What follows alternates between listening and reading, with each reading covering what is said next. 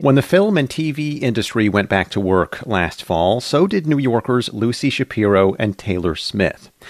But if they're doing their jobs right, you won't see their work anytime soon. They design so-called modesty garments for actors in intimate scenes. WNYC's Precious Fondren talked to them to learn more about this little-known side of showbiz. Every couple of weeks, set costumers Lucy Shapiro and Taylor Smith meet in Shapiro's Williamsburg apartment. There, they fulfill dozens of orders for flesh-colored strapless thongs and thongs with padded pouches. Their company is called Covvier, and it's one of the only specialty modesty garment companies based in the U.S. Shapiro says it's unusual work. The amount of times that we say, butt crack in a day, where I'm like, what's even a better word for butt crack that sounds more professional? They hope their garments will make shooting sex scenes more comfortable for everyone on set.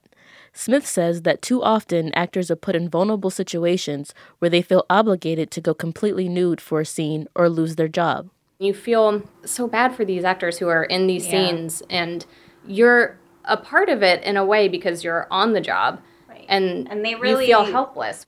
Smith and Shapiro came up with the idea in 2019 while working on the HBO series Mrs. Fletcher. They realized they could use their knowledge to create garments that covered private parts, were durable, and had a barrier to prevent skin-to-skin contact between actors. Covvier's pieces are made out of neoprene, nylon, and spandex, and meant to be worn like strapless underwear that's taped below your belly button and to your tailbone. We tried to create a garment that was super low profile, but the max amount of coverage. Claire Warden is an intimacy coordinator based in Brooklyn. That means she helps choreograph scenes that involve sex or nudity and ensures that actors feel comfortable. She says there's a big demand among actors for reliable coverings like Covvier's instead of the makeshift ones that wardrobe departments often scramble to put together.